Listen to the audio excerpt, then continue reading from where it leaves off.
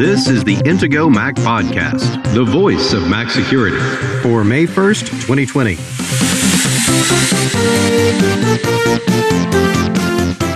Coronavirus tracking apps from big tech make Americans wary as Apple prepares to release its COVID-19 exposure notification API, and what Apple may have learned about password sharing from Netflix and Hulu.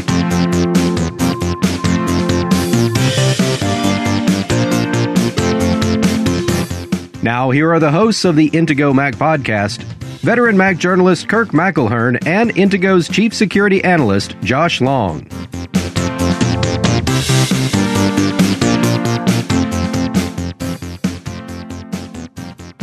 Hey Josh, how you doing today?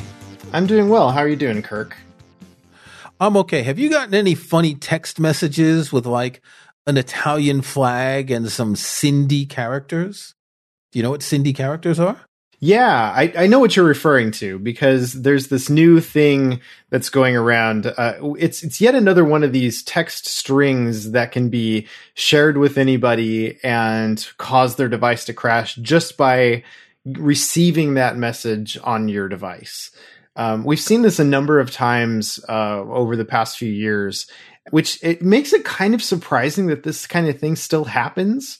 It's almost unfathomable to me that with a device with an operating system that's as sophisticated and well designed and security, thoughtful as iOS is, that we can still have a string of text characters that can cause a device to crash. That's crazy to me.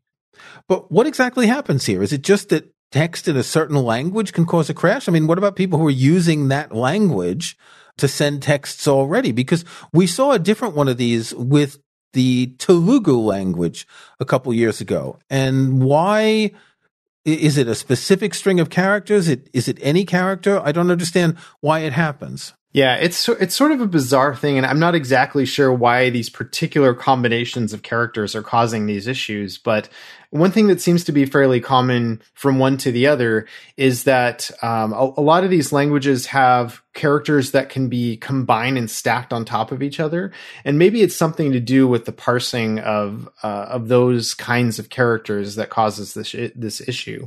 But it is very strange.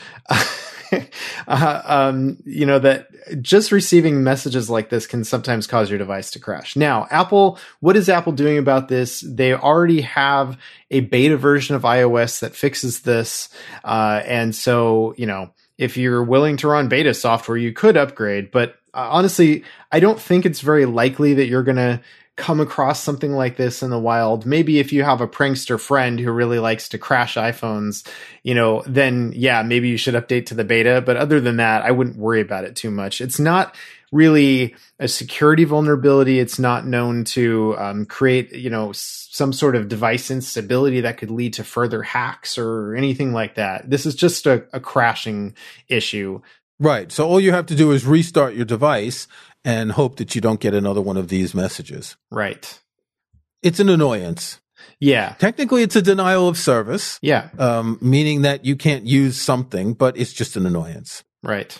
So last week we talked about a vulnerability in iOS that apparently allowed hackers to infiltrate iPhones and other iOS devices for more than a year.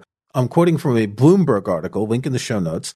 Apple has come out and say, well, we've got no evidence that hackers have exploited this flaw. Yeah. Well, so what I find amusing about this story that Apple's statement about this is, okay, but would you necessarily have the information that someone had exploited it, right? I mean, you would have to know that somebody exploited it to say that you know that somebody's exploited it. And I don't know how Apple would necessarily know that. Whereas ZecOps is claiming that, well, we have clients who have had their devices exploited through this vulnerability. So we know it happens. But Apple's like, yeah, but we don't know it happens. That's just what you say. So it's sort of like, okay, come on, Apple. Well, like the previous bug, this is fixed in the latest beta version of iOS. And I think we're going to see a release of iOS 13.5 pretty soon, because this is the first version of iOS that has the COVID-19 exposure notification. We discussed this briefly last week or the week before. Essentially, if it works with Bluetooth and if two people are in close proximity, their phones will exchange anonymous identifiers. If one person had been diagnosed with COVID-19 and they've told their device, then their device can send a list of everyone they've been in touch with up to the cloud. So essentially, this is for contact tracing, that if you've tested positive, you alert people and your phone's going to alert people who are near you. By the way, I think it's kind of interesting that Apple and Google are, instead of calling this contact tracing, they're now calling it exposure notification, because I think they're a little bit shy about the idea of it being called tracing, because that already sounds like they're dancing around calling it contact tracking or location tracking or something. And so now it's like, well, actually tracing sounds a little bit too much like tracking. So we're just going to refer to this as exposure notification, because that sounds better. It doesn't sound like so much of a privacy violation. But yeah, so iOS 13.5, the second beta, public beta is available. So again, if you want to install a beta, you can do that. But for this particular reason, I don't think there's that much reason to do it just yet. Well, you're still going to need an app that takes advantage of this. Right. And different countries are going to have different apps.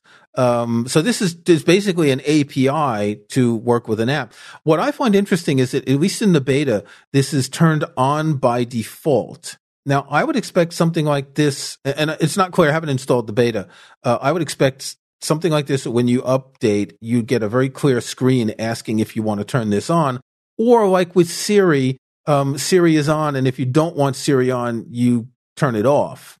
So maybe it'll be an opt-out, but it should be clear. And it's not clear about people who've updated to the beta whether they get enough information about it. I think they're going to have to give very clear information about this. I would think so. Yeah. From a privacy perspective, I mean, it makes sense that they would maybe have it opt in by default, but put up a screen, as you say, when you upgrade to the latest version of iOS, where it invites you to continue with this feature enabled, and then you can choose to opt, or I guess technically it is opt out then at that point, but but if it puts it up in your face with the default option of it being enabled, that is going to promote greater adoption, which I think is kind of important here, because I've seen some reports that claim that you need 60 or 60 some percent penetration across the world, or across a certain geographic region anyway, for this to really be effective.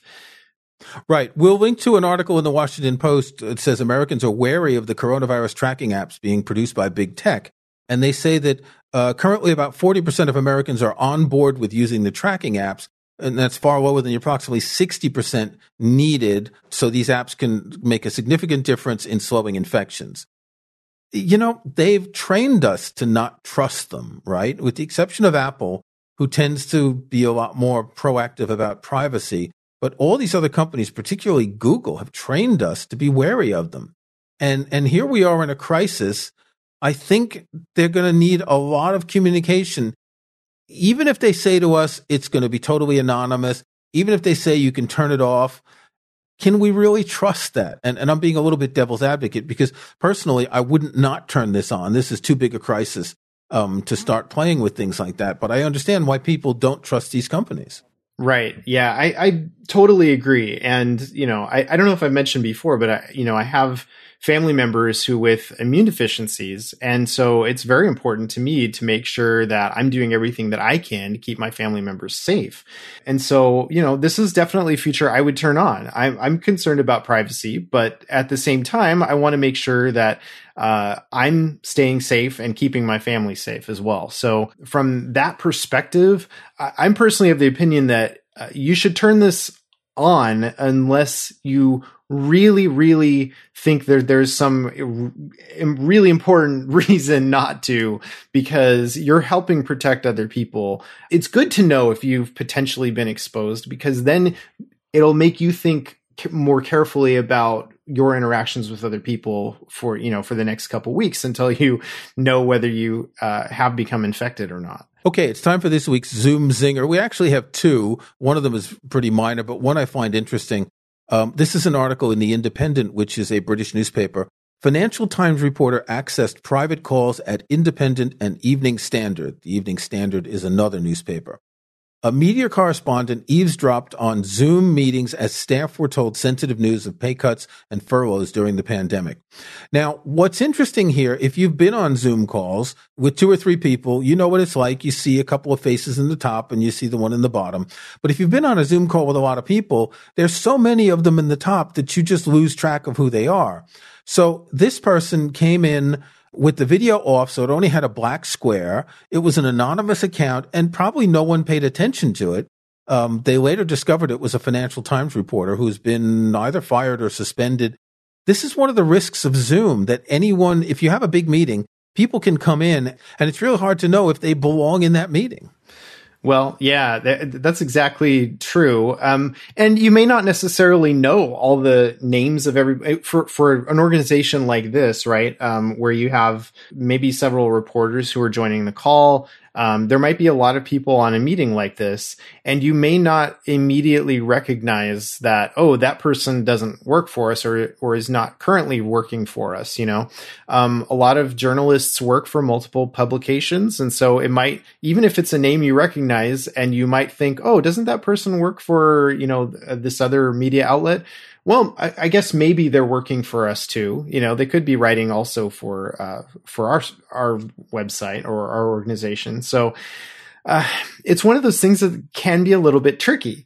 And so I think the important takeaway here is that if you are having business meetings like this, it's good to make sure that any information that is discussed is of a nature that you would be comfortable with the general public knowing about it. Well, but these meetings are definitely not going to be for the general public. So the issue here is more that if you're running one of these meetings, you need to be very careful to make sure that you're vetting who's in the meetings. Well, right. One or the other. I mean, if it's of a sensitive nature, then yes, you absolutely need to be very careful about who is on the call. And if you don't recognize somebody who should be on the call, then, you know, don't allow them in the call. But if it's a larger meeting, I don't know how many total people were on this call, but I suspect that there were probably more people than it would necessarily make sense to like really carefully look at a large list and decide, okay, this person should be in the call, this person should not. But if it was of a sensitive nature, well, you know, I do think, especially with everything that's been in the news about Zoom and about Zoom bombing and all this kind of thing, I would think that people would be a little bit more careful about talking about sensitive topics if they haven't carefully vetted all the people who are on the call at that present time. Okay, very quickly, what a difference a word can make. It turns out that Zoom had to admit that they don't have 300 million users, correcting misleading claims, according to The Verge. They had 300 million participants. There's a big difference between daily active users and daily meeting participants. All of the websites like Twitter and Facebook and Instagram, they talk about daily active users or monthly active users. These are metrics of how sticky their services are. Zoom had come out and said they had 300 million daily active users, which means people with accounts. Well, it's actually the number of people participating in meetings. In that previous meeting we were just talking about, there were 100 or 200 people. So they've corrected the one word in their blog post to change from users to participants. Not a big deal, but you just can't trust Zoom, can you?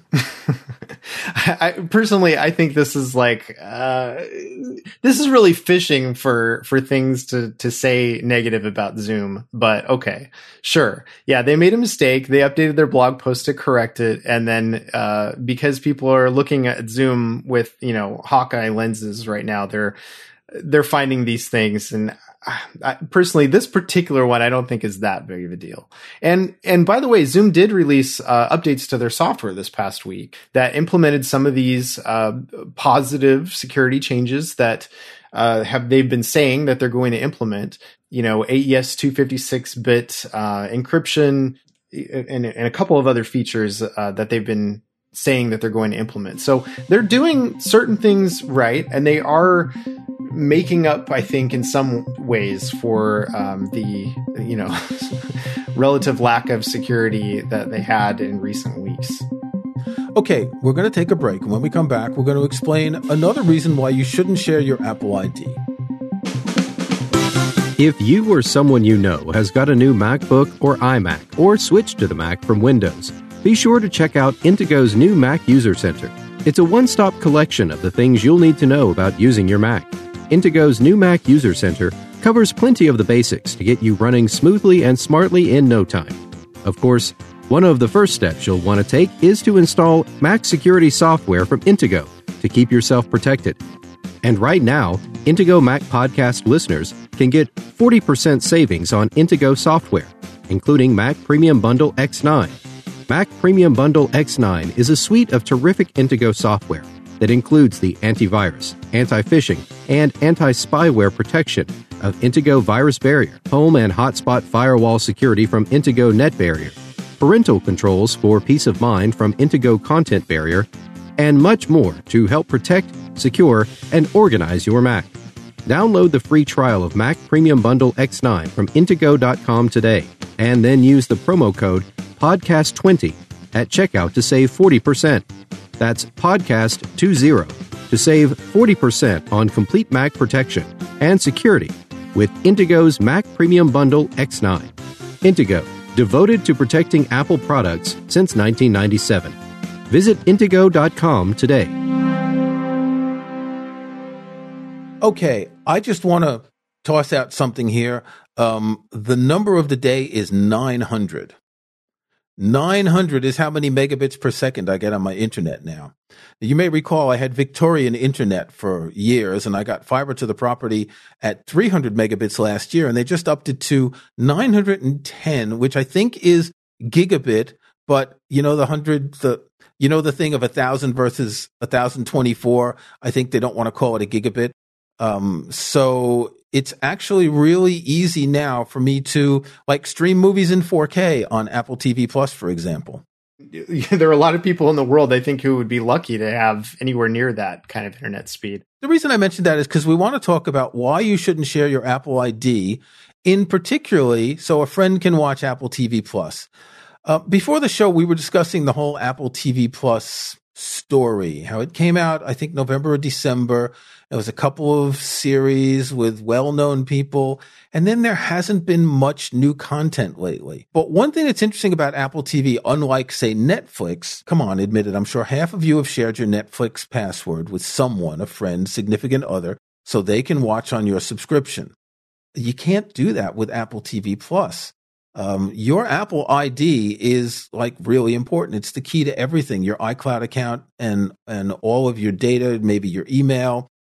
With Apple devices, you do have a possibility of using two different Apple IDs, one for your iCloud account and one for the iTunes Store and the App Store and all the rest. So you could presumably go to your kid's laptop and sign in to the iTunes Store or Apple TV Plus or something like that with the particular Apple ID. But, if you do that, that means that they can buy things from the store. You wouldn't want to do that, would you? Well, I think the thing to be aware of is sharing passwords. That's kind of the main issue here. And because Apple IDs generally, I don't know if it's in every circumstance, but I know in most circumstances, it seems like they are requiring two-factor authentication.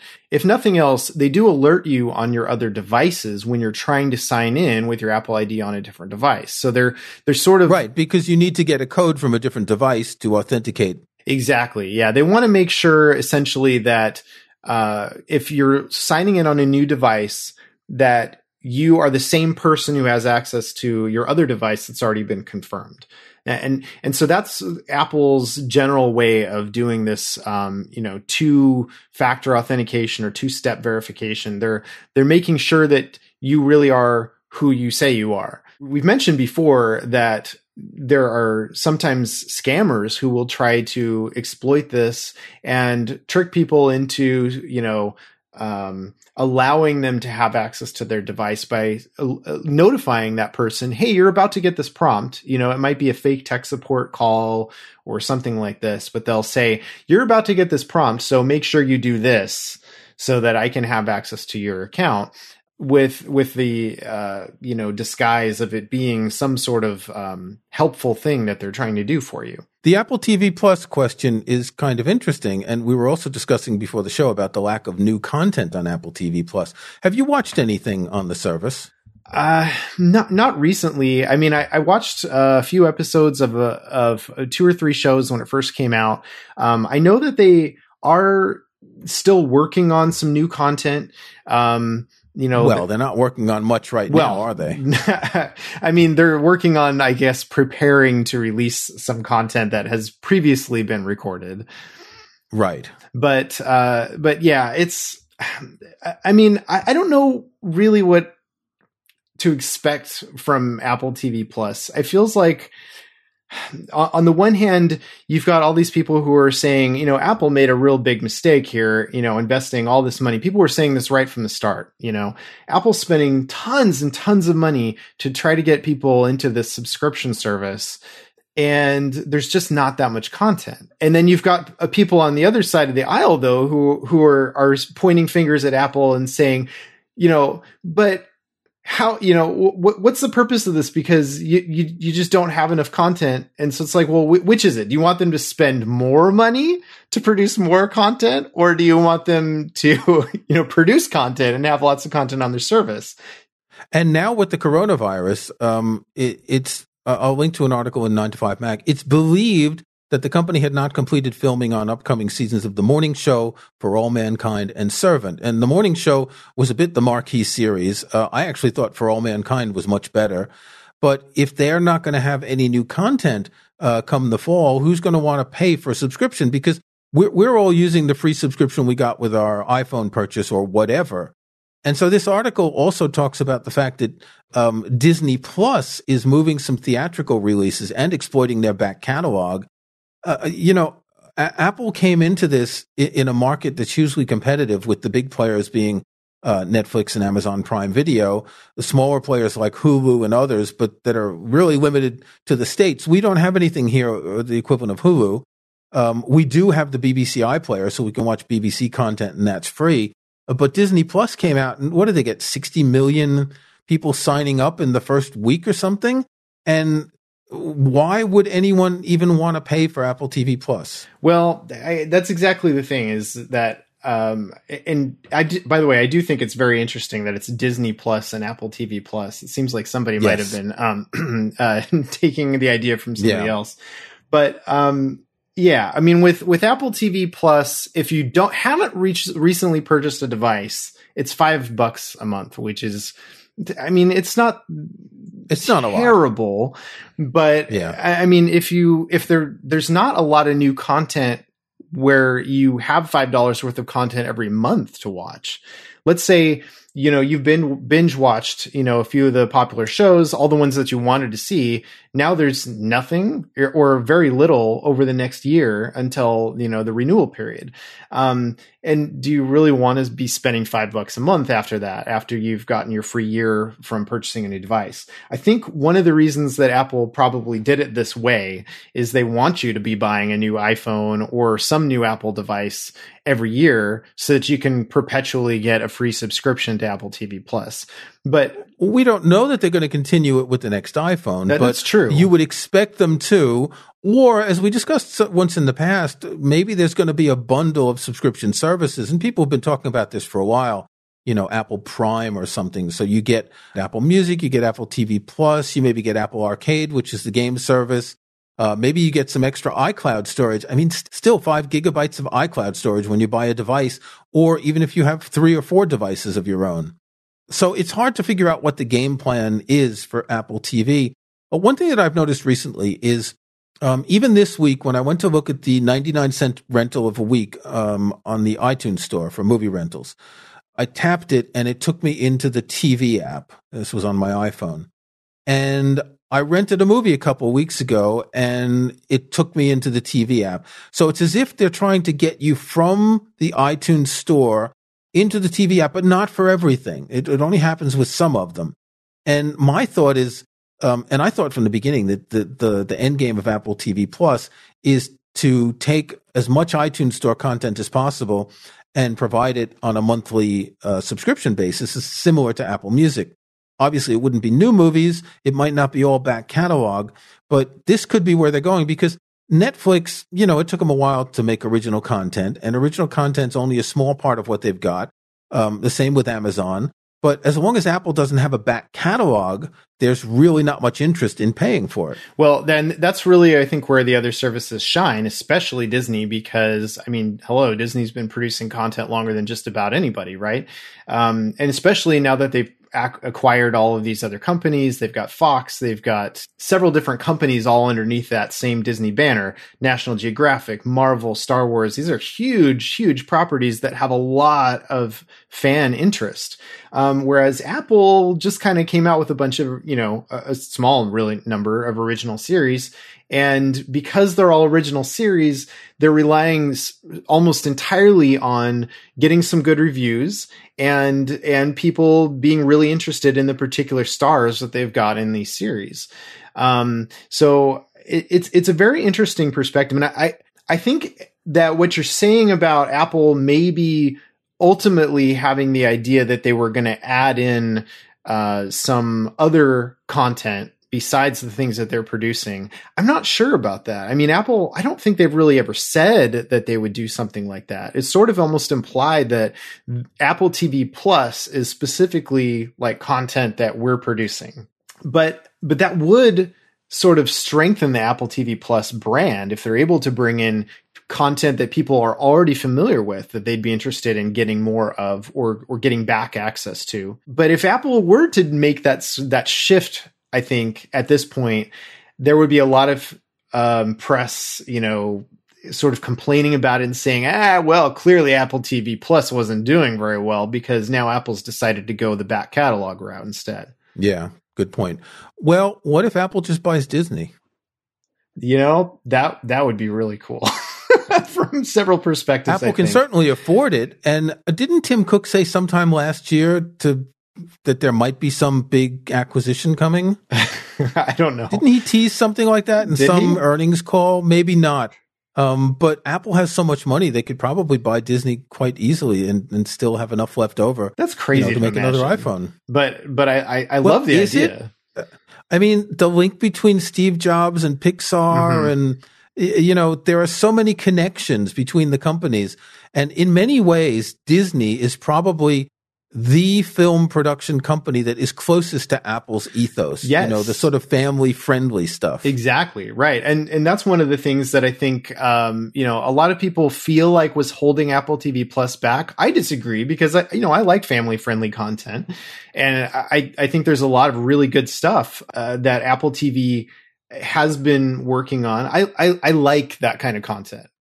Okay, we're going to keep our eyes on this in particular because we don't know if the iPhone 12 is going to be delayed. Reports suggest that it will be by a month. And of course, this brings up all the issues of people who are on the upgrade program who can upgrade after 12 months and are expecting a new phone. And if they get one after 13 months, then a year later, will they get one after 11 months? And I think Apple's going to just have to be really flexible about this. I think a lot's going to happen this fall, depending on where we are with this pandemic, depending on where we are with the economy. I think a lot of these things are going to be filtered out. There's no content being produced. I'm sure that all the movie studios have drawers full of movies that they were just like sitting on to never release. And now I think we're going to start seeing some of them released. So the end of the year will be interesting. That James Bond movie, we don't know when it's coming out. There have been some movies that have been released, rented online for $20. Are we going to see more of this? Because people aren't going to be rushing to movie theaters anytime soon. Yeah, that's a really good point. In fact, there's a whole bunch of movies that some have been rescheduled for later in the year, tentatively, of course. But there's a whole bunch of other movies that were supposed to come out this summer or even, late summer, early fall that have been postponed indefinitely. They don't have release dates at this point. So it will be really interesting to see what ultimately happens with that. And, whether they decide to go the route of releasing it, for anybody to watch from home for maybe a little bit higher price than a movie ticket. So the family can watch it together or something like that. But all of these things are it's really interesting to see everything that's going on in the world right now. And we just hope that our listeners, that you're in a good situation with your health and your family life and job, financial security and all that. We know this is a really hard time for a lot of people right now. And so, we definitely wish everybody the best. Okay, with that in mind, Josh, stay secure. All right, stay secure. Thanks for listening to the Intego Mac Podcast, the voice of Mac security, with your hosts Kirk McElhearn and Josh Long. To get every weekly episode, be sure to subscribe at Apple Podcasts or in your favorite podcast app. And, if you can, leave a rating, a like, or a review. Links to topics and information mentioned in the podcast can be found in the online show notes for the episode at podcast.intego.com. The Intego website is also where to find details on the full line of Intego security and utility software. Intego.com.